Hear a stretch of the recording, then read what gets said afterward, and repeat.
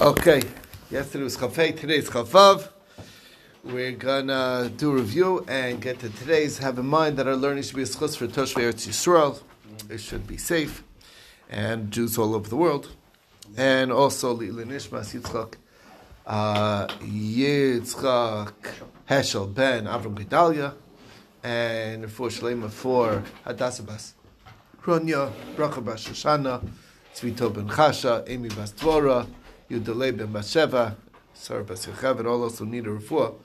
And with that, let's get started. We're starting our review from the Mishnah, the bottom of the page on Chav Daled Amud Beis. So we're talking about the case of the Shar Mazuk B'Shus Nizik, which means that this is an animal that's doing the form of damage of Karen in a private domain. So it's goring, it's pushing with its body, biting, doing intentionally harmful acts, squashing with its body, kicking in the public domain. It only pays chatzi nezek, but in the Rishus HaNizek, that's where Rabbi Tarfon says that it goes up to nezek shalom. Chum say no, even in the nezek, even in the Chazara nizak, even in the domain of the damaged person, it's only chatzi nezek.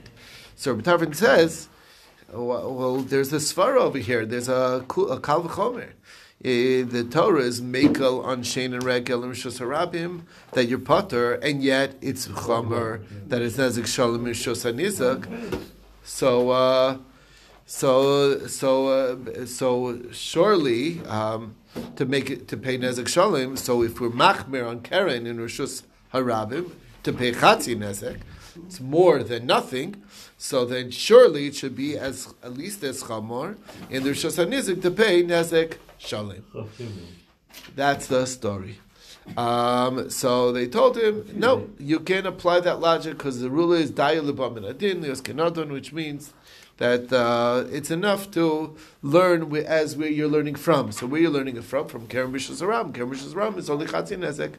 So the maximum it could be in Chatzar Nizak is also Chatzi Nezek. So he says, if I was learning from Keren, you'd be right, but I'm not learning from Keren. I'm learning from Shein and Regel. Shein V'Regel is Nezek Shalom in Chatzar Nizak. And this has to be at least as chomer as that, because it's paying when the other one's not paying. Okay? So he says it doesn't matter, because after all, it all goes back to what it is in Chotzer, in the Rishus HaRabim, which is Chatzi Nezek, and Da'il B'Amin Adin Lios Kenadon. So what exactly is the machlokas here the Kamma wants to know between Rabbi Tarfon and the Chachamim? So first of all, the concept of dayo. Dayo means it's enough. It's enough to apply what you're learning, where you're learning it, to be as strict as, even though we've shown that this that A, let's say, is more strict than B, but you can extend it beyond B. That's basically what dayo means. That you can extend it to be even more than, because it's dayo l'bamin adin lios kenadon. It's good enough that it could be as strict as where you're learning from, not more than that. That's the concept. So the question is, how can Rabbi Tarfon not hold of that? It's in fact Torah-based, the concept of dayo. How so? Because the pasuk in the Torah says that Hashem told Moshe, if a father would spit in her face, wouldn't she be ashamed for 7 days? So she needs to be quarantined for 7 days. Now, if your normal Kal V'chomer would say that Hashem's not a father, Hashem is the Shekhinah, the divine presence, it should be double that. It should be 14 days. So, so what do you see? Why was the quarantine actually of the Tzaras only 7 days? Because of Da'il L'Bamin Adin Lios Kenadon. Because it's enough where you're learning it from. It's from the father. The father's only 7 days. So even though this is a Shekhinah which should be twice as much, it stays only at 7. That's the concept of Dayo. So what's the deal? So the answer Rabbi Tarfon says is that I'm happy to accept Dayo when it doesn't uproot the Kal V'chomer. That when the Kal V'chomer is going to be basically nothing, and it's not going to teach us anything, then we do not apply the concept of Dayo. So over there, it doesn't say anywhere that the Shekhinah is 7 days. We don't have any basis for that. The whole basis is only from the Kal V'chomer. So comes along the Kal V'chomer says that it should be it's starting at 0. The Kal V'chomer says that not only 7, it should be 14. Comes along Dayo, takes it from 14 down back to 7. But 7 is still teaching you something. That I understand. As opposed to over here, the din of Chatzi Nezek didn't specify where the Chatzi Nezek would be. We know that it's even in the Rishus HaRabim.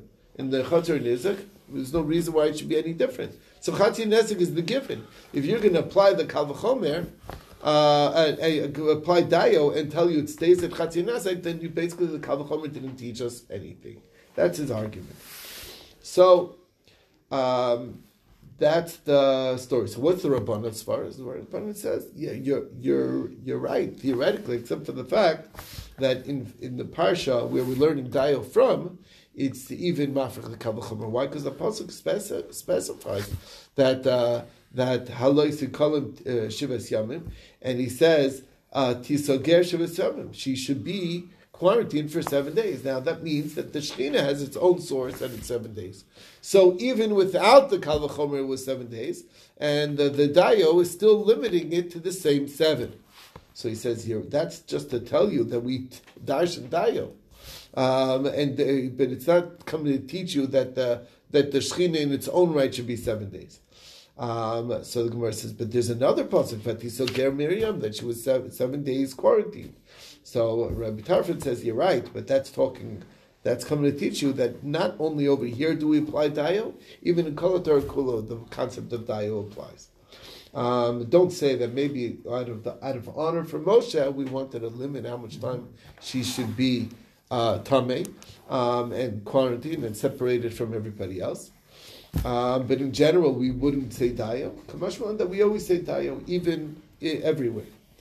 So that's the story that's the argument back and forth, Rabbi Tarfon and Chacham. So opposite Abaye, what we are basically arguing here is that everybody has to hold of Dayo, at least in principle. Unless it's a Dayo that's going to basically uproot the whole Kal V'chomer. Then Rabbi Tarfon disagrees with it. But we have a Tan over here that does not darshan Dayo, even though it wasn't affecting the Kal V'chomer. What was the case? It's talking about Keri. Keri is a seminal emission, right? And somebody who has a zav. So he is a zav because, again, we mentioned this in the past. Although it's coming from the same place, there's physical differences between a ziva flow and a Keri flow. They look different. There are different consistencies. Anyway, bottom line is, if a person who is a zav, meaning he had this problem and he is tamei because of that, and then he has an experience of Keri, what halachic status does that Keri have? That's the question. So how do you know that it's tamei, that this liquid is tamei, this Keri is tamei? So it's a svara. If a person who's tahar, his fluids are tahar. How would you go in the first place? I mean, he's tamei to start with. Can he be double tamei? Is that what you're trying to say? We're talking about the liquid Keri. itself. I mean, the he's Keri right itself. now. We're talking about the Keri itself. That's right. The semen. But now you're adding the... Yeah, we're not done yet. He's tamei to start with. Patience. We're not talking about the man. We're talking about the semen itself. I know. That it's tamei, yeah. but it's different. A zav flow is tamei not only b'maga but even b'masa. Not only can you touch it, but even if you carry it. That's a ziva flow. Okay, carry is only tamei if you touch it, not if you carry it. Okay, that's normal carry. So what we're arguing is that the carry of his zav should be the same as his other bodily fluids, like his urine or like his saliva. Why is that? It's a svara. If the urine and saliva of a tar person is tar, but when he's tamei as a zav, then it has a din toma on it. Mm-hmm. So keri, which in a person who's tar is tamei, so surely it's going to be at least as tamei as his bodily fluids that are normally tar. That's the svar. That's the kal v'chomer. You follow? Okay. So the body fluids, saliva and urine are all of this. normally Anybody power fluids. person. Yes. Correct. So, but the keri is tamei. Semen touches always tamei. That's the carry. Yes, that's The keri is tamei. That's the chiddush, that the keri should be the same level of tumah as these other bodily fluids. It's a kal v'chomer. That's exactly the point. There's a kal v'chomer. Keri is at least as bad. It's metama person who's tahar. So surely it's stricter than the bodily fluids that aren't Right, problematic normally. right. So that's all. So they should be tummy now. And this Tana says that it's tummy even maga and even masa, even by touch as well as by carrying. So the question is, why don't we apply the kal chomer to tell you that you're tummy b'maga, and the dayo to tell you that you're not tummy b'masa, only b'maga, not masa. Now maybe you'll say, why do I need a pasuk for maga? Isn't it a regular din of? You also don't have one? No, it's all right. Oh, I yeah, just yeah. Oh, you do the second. There's much more. Okay. Is that Now, one? That's two. now, maybe you're going to say that that we already know that carry is tamei maga. Okay, we don't need a pasuk for that. A Torah person who has carry is the carry is tamei. So the Gemara says, yeah, but that's only because that's mikrei laila. That is the cause of his tumah. Then it's tamei. That when the carry causes his tumah, then it's tamei. But here the carry didn't cause his tumah because he was tamei already. So maybe something else that's causing his tumah is different. So that's the story. Okay. So the Gemara says you're wrong because it doesn't say over there in that source that when it says mikrei laila that it has to be the source for his tumah. It just says mikrei laila when it causes him to be tummy. Period. That's all it does. Anyway, bottom line is, if you apply it to only, in other words, what we're saying is that we anyway knew that it would be tamei maga, and basically it's following the opinion of Rabbi Tarfon that it's going to be mafrach the kal v'chomer completely. So that's the idea. Now, who is this Tana who says that Shech v'zera b'zav is metame b'masa? It's not any Tana we're familiar with. It's not Rabbi Eliezer and it's not Rabbi Yeshua. What's the machlokas? The Mishnah tells us, it's a Mishnah in Nazir, that the semen of a zav is metame b'maga and not b'masa according to Rabbi Eliezer, and according to Rabbi Yeshua it's metame b'masa, but only because there's efshar below tzitzuche ziva. There's always going to be mixed in with the semen some flow, some bodily flow that the regular ziva flow that's tummy b'masa. So that's why. So even Rabbi Yeshua is not saying because it's a fluid in its own right. It's only because there's an admixture of the ziva flow that's tamei b'masa. Okay, so it sounds like that. Like there's no Tana. So the Gemara answers there's a third Tana out there because the Mishnah says that in levels of Tumah there's zovo shel zav, higher than things that are tamei by touch. Is this next group, which is Zova Shel Zav, the Ziva flow of a Zav, Viroko, the saliva of his, and Vishik Vazaru, his semen, and Umeimim Raglov, and his urine, and Damanida, or Metama, both Maga and Masa. Now, so you see that there's a Tana out there that holds that it's just for the fact that it's a bodily fluid of a Zav, it's Metama, it's Metama b'Maga b'Masa. So the Gemara says maybe it's only because there's a little bit of ziva flow in it. Can't be, because otherwise it would put it next to the Zovo Shel Zav and say Shich Vazera next to that. Why does it put it in this order? Zovo Shel Zav, then the Roko, and then Shich Vazera. Obviously, because it's learned from Rok, it's a Kal V'chomer. That's why we know that the Shich Vazera is also a Tamei into the same level. Anyway, bottom line is, we did not find that elusive Tana who doesn't hold of dayo, basically. So that's the story. So Rav Achmi Difti said to Ravina, what about this Tana? He doesn't darshan dayo, even though it wasn't uprooting the kal v'chomer. With the case, we're talking about a mat that comes in contact with the dead body. A mat, like a woven mat that you could lie down on. Now, how do you know that it's tam in the first place? So it's based on a kal v'chomer, because pachim ktanim, which are these small little jugs that have a very narrow opening, zav cannot be metame them. Why is that? Because as we know, earthenware kalim, this is made out of earthenware, out of pottery, They can't contract tumah from the outside. You have to be able to access it on the inside, then it's able to become tummy. So, but a zav can't get his fingers in because it's such a narrow spout. That's how these little jugs are. Okay, and yet it's metame b'meis because they can become tummy mace. Okay, and unless it's sealed. Okay, but a mat which is metame b'zav is surely going to be metame b'meis. And how far do we take the tumah?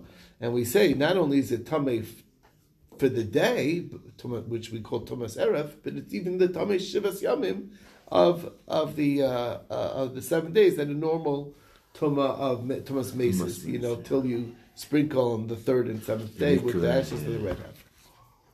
So why? Just that the kal v'chomer should take it to tumas erev, and the dayo should limit it not to be tumas shiva. That's the question. So the Gemara says, you know what? You're absolutely right. In fact, Rav Nachman Eschari asked this question to Abaye, and Abaye told him that the Tana was learning it from a mapatz by sheretz, not directly from the mapatz of a zav. And basically, mapatz b'sheretz, how do you know? It's based on a kal v'chomer. There, it's a kal v'chomer that a pachim ktanim are tahor by a zav, and yet it's those same pachim ktanim are tamei b'sheretz. The reason why is because the sheretz can be very, very tiny and can get inside. So it's metama. It has an ability to be metama pachim ktanim. A zav is a human being. If he can't fit his finger in, it's not going to be metama the keli. Okay. So the sheretz is able to be metama pachim ktanim, and the zav is not. And so a mapitz, which is tamei b'zav, is also going to be tamei sheretz, and therefore there's tumas sheretz by a mapitz. Finished. We have that source. So how do you know mapitz b'meis? It's derived from the mapitz of a sheretz. Why? Because it says it's a gzera shavah. It says beged and or by a sheretz. It also says beged or by meis. Just like when it says by sheretz, it means to include even a mapitz, even a woven mat. So too, the beged v'or, when it says by a mace, it's even a mat. Now, obviously, these words of beged and or must be superfluous, meaning it's not necessary for the context, because otherwise there's a basic chumrah that exists by a sheretz that does not exist by a mace, which is sheretz is able to be metame the size of an adasha, a lentil. That's the minimum size, which is smaller than the minimum size of tumas mace, which is gizayis. So, but doesn't it have to have also a bone? Like it's like we're talking about. Well, no, the bone is for the gizayis. No, well, it depends what kind of tumah we're talking about. We're talking about tumas. Tumas mace, no. First of all, there's tumas. Let me explain. A bone fragment can be even smaller. But it's not metame b'ohel. We're talking about tumas ohel. And tumas ohel doesn't have to have bone. It has to be a kezayis. But the flesh, it's enough. Doesn't have to have bone. Oh no, it needs a bone inside. but it's able to convey tumas. I thought you were talking about the ability of because that's the size of a barley, etzem kisaora, but that's only by touch. Okay, that's not able to convey tumas ohel. A piece of flesh alone is not able to is of a dead body. Is not unless it's a limb. It has to have a quality of a limb. But the smaller size is a kazayis. It's not the size of a lentil. A lentil that's much smaller. Anyway, so it has to be extra. Where's the extra? So the answer is that it didn't need to say beged and or at all by sheretz, because sheretz is connected to shikvasera, and shikvas because the pasuk puts them all together. It says isha sher teitzim mimenu shikvasera. Right next to it says oy isha sher yika b'chol sheretz. By shikvasera already said b'chol beged v'cholar. So I would automatically have applied that tumah to the sheretz as well. Why does it have of beged and or? Why does it have to say again beged and or by sheretz? It's a mufne. So the Gemara says, okay, but it's still only mufna mitzad echad. That's only one-sided. You need it to be open on both sides. Or at least one opinion is that you would still be questioning if it's not open on both sides. So the answer is that the parsha of Moses also says beged and or extra. Why? Because it's also written right next to it. Because it says in the same pasuk, "V'anogeh b'chol tamei nefesh," And then, so it's written also next to Shechvasera.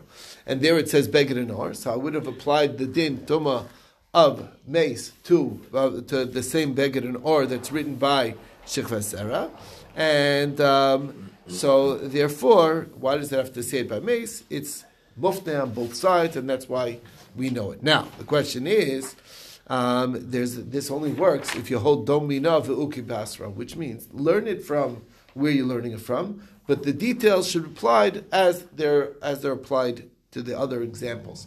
So just like a beged and an or of a mace is 7 day tuma, so the mappets which I'm learning from somewhere else, there's also going to be 7 days tuma. But if we say Dom Mina Umina, which means that you're learning even the details from where you're learning it from, so it should only be Tumas Erev. And that's where we landed off yesterday, is that the Pasuk says, V'chibastem Gdeichem B'yom HaShvi, all Tumas of Tumas Mace is not less than 7 day Tumah, and that's the story with that. That's a review of yesterday's